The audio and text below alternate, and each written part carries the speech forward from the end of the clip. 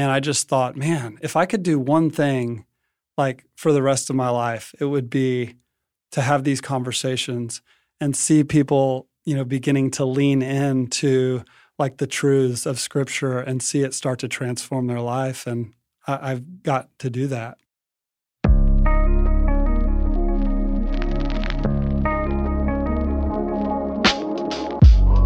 Welcome to the Search in Your City podcast. I'm your host, Blaine Larson, and today I've got the privilege of introducing you to Eric Vaughn. Eric is one of our newest staff members down in Houston, Texas. And Eric, it's my pleasure to have you on the podcast today. It's a pleasure to be here in Fort Worth. Well, it's good to have you, a fellow Texan, even though you're really from Michigan, but we won't tell anybody that. No, you've been here a long time. So our point of this podcast is really to introduce everybody to you, to welcome you to the Search family and team, and tell a little bit of your story and how you wound up here with Search. So from Michigan, tell us a little bit about your childhood and your upbringing. Sure. Well, my two sisters, my parents and I, we moved to Texas when I was entering first grade. I was 7 years old. Had a great childhood, grew up on a cul-de-sac with kids running around everywhere, our bikes strewn all over the place, and just a good suburban life. My parents loved me well. I always felt loved. My dad worked hard.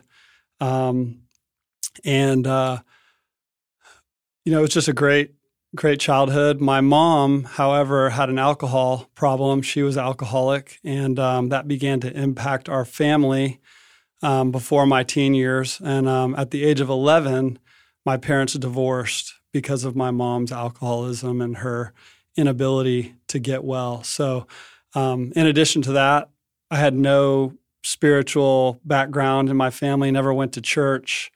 That wasn't part of my experience. So when did you start thinking about God? If he wasn't part of your childhood, mom and dad weren't really talking about it, when did that become something you were thinking about? Yeah. Other than the kid looking up at the sky when he's laying on the trampoline, wondering if there's something more out there than that created these things that I'm looking at. I actually went to a YMCA camp on Lake Livingston here in Texas. And as a 13-year-old, I heard about this thing called the gospel, which to this point in my life, I wasn't aware of it. And something happened at that summer camp where I knew that I had a problem. And this person that they were talking about, Jesus, had the answer. And I felt like that was where my spiritual journey began. And in addition to that, I had people around me who were just different and who loved me in a way that I hadn't experienced because I was not a nice little kid. Really? Yeah, I was dropping the F-bomb probably every fourth word in my vocabulary at that time. And so I was probably hard to love. And so to have people loving me in that condition, that kind of sealed it for me that I wanted to go down that path. So you mean people who are Christians? Yes. But not your family? Right. Just, yeah, interesting. What'd your parents think of this? So, I came out of the chute from that, that conversion experience, if you will. And I was like, I got to tell everybody about this. And so the first people that I told were my parents. And I told them what I needed to hear was that I needed a Savior. And they weren't too excited about the conversation. They kind of shut me down, and they basically said, well, that's great for you, but that's not really our truth. And so we'll support you, but don't tell us what we need to do differently. Interesting. So what happens after that? You've got the rest of high school. Really? What's going on? Yeah. So I kind of stumbled through high school. My freshman year, I found a group at my high school called Stratford High School called Young Life. And really, because I didn't have a church, Young Life became my church.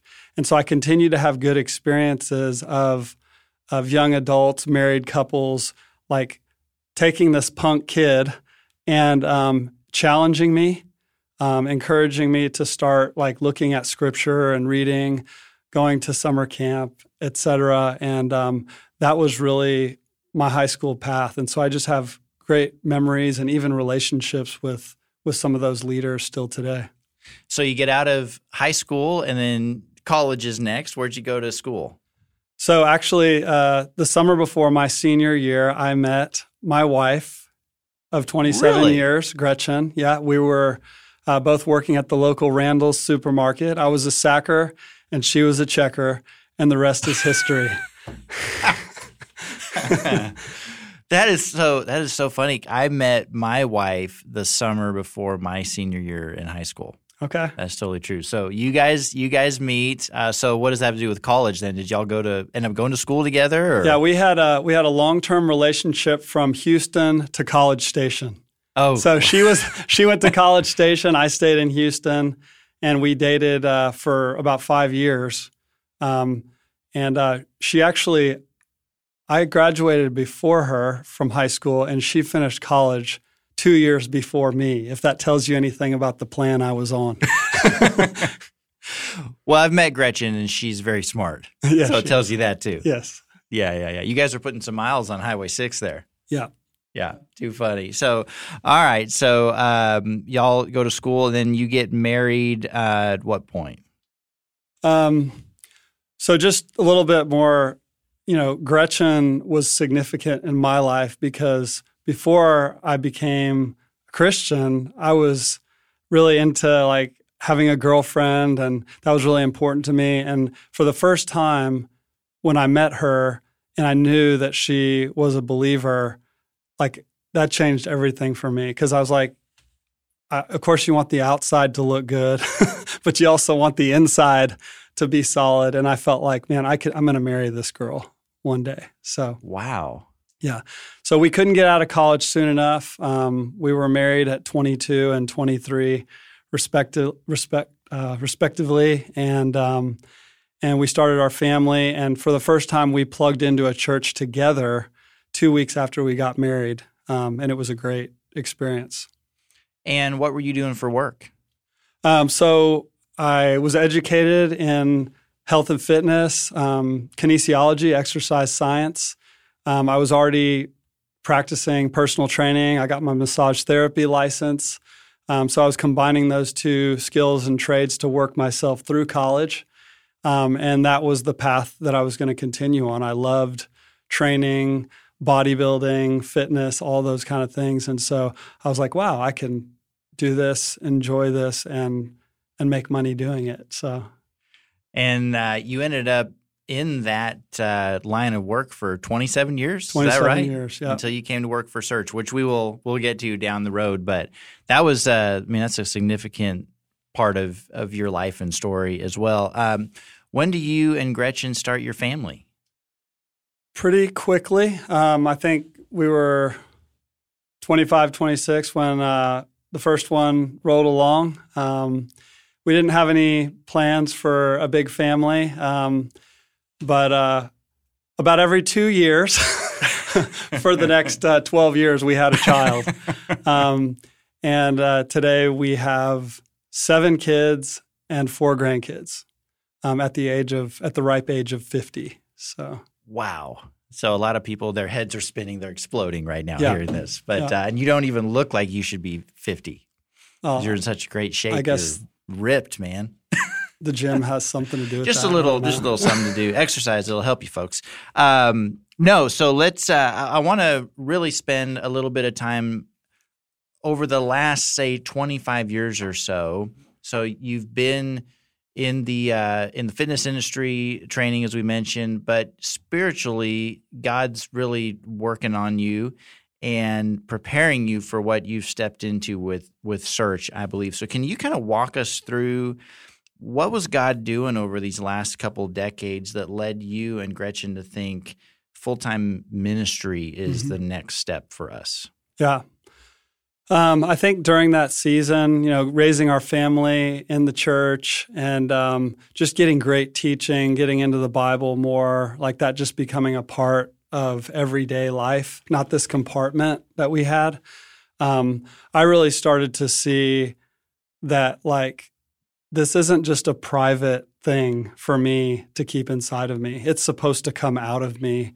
And so then in the context of just everyday life where I'm in relationships with people, training them, their physical bodies, I'm listening to their story and they're going through hard things. And I feel like I have an answer, to their pain and their struggle. And so just learning how to have those conversations with people who are very religious or, hate religion altogether, just being a caring person beyond just the physical training that I was giving them, my work really became like my ministry. And so I was always most excited on the days that I would come home and I had a significant conversation with someone that just encouraged them, or where someone wasn't expecting it and I was able to pray with them, right there in the gym, kind of awkward, right?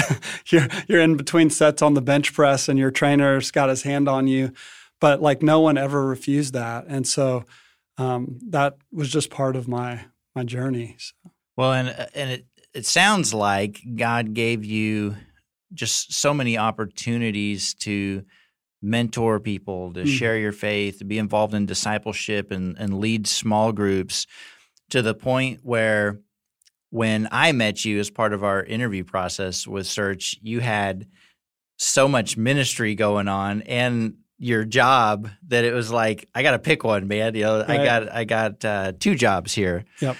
And so how'd you get connected with Search, and then why'd you move towards Search when you were feeling God moving you into ministry? Yeah.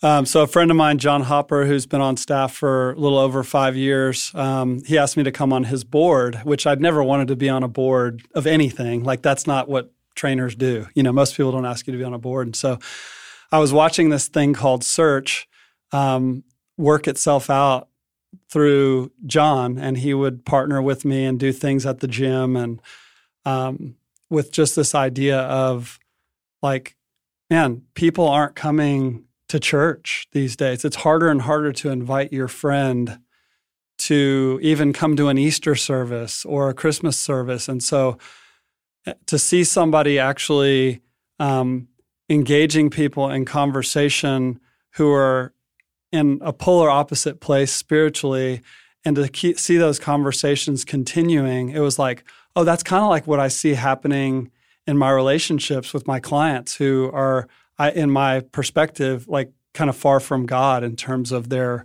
concern for spiritual things. And so I saw that working, and I just started trying to apply and implement some of the things that I saw him do. And I just thought, man, if I could do one thing like for the rest of my life, it would be to have these conversations and see people, beginning to lean into like the truths of Scripture and see it start to transform their life. And I've got to do that. So, yeah, and I think it was about January of this year when we started talking and considering a staff position, and that's a big deal. And a number of people that are on our staff all around the country have come from business and not from ministry. Probably about half of our staff were never in full-time ministry before they joined our team. I was one of them. And so from personal experience and just being part of Search for a while, I know that's a big leap. It's a big leap of faith that I want to commend you for, you and Gretchen and your family. And for everybody listening, it takes a special person, and you're a special person, Eric, to leave a comfortable living, something you can do probably without even thinking about it. It's easy in some sense, right? And enter the unknown world of ministry and the messiness of that, but the joy of it. So we're incredibly thankful to have you on the Search team. You're doing an amazing job so far on staff. And I wanted you to talk just a little bit about kind of the why behind that decision for you. Mm-hmm. So why did you ultimately leave and come to Search?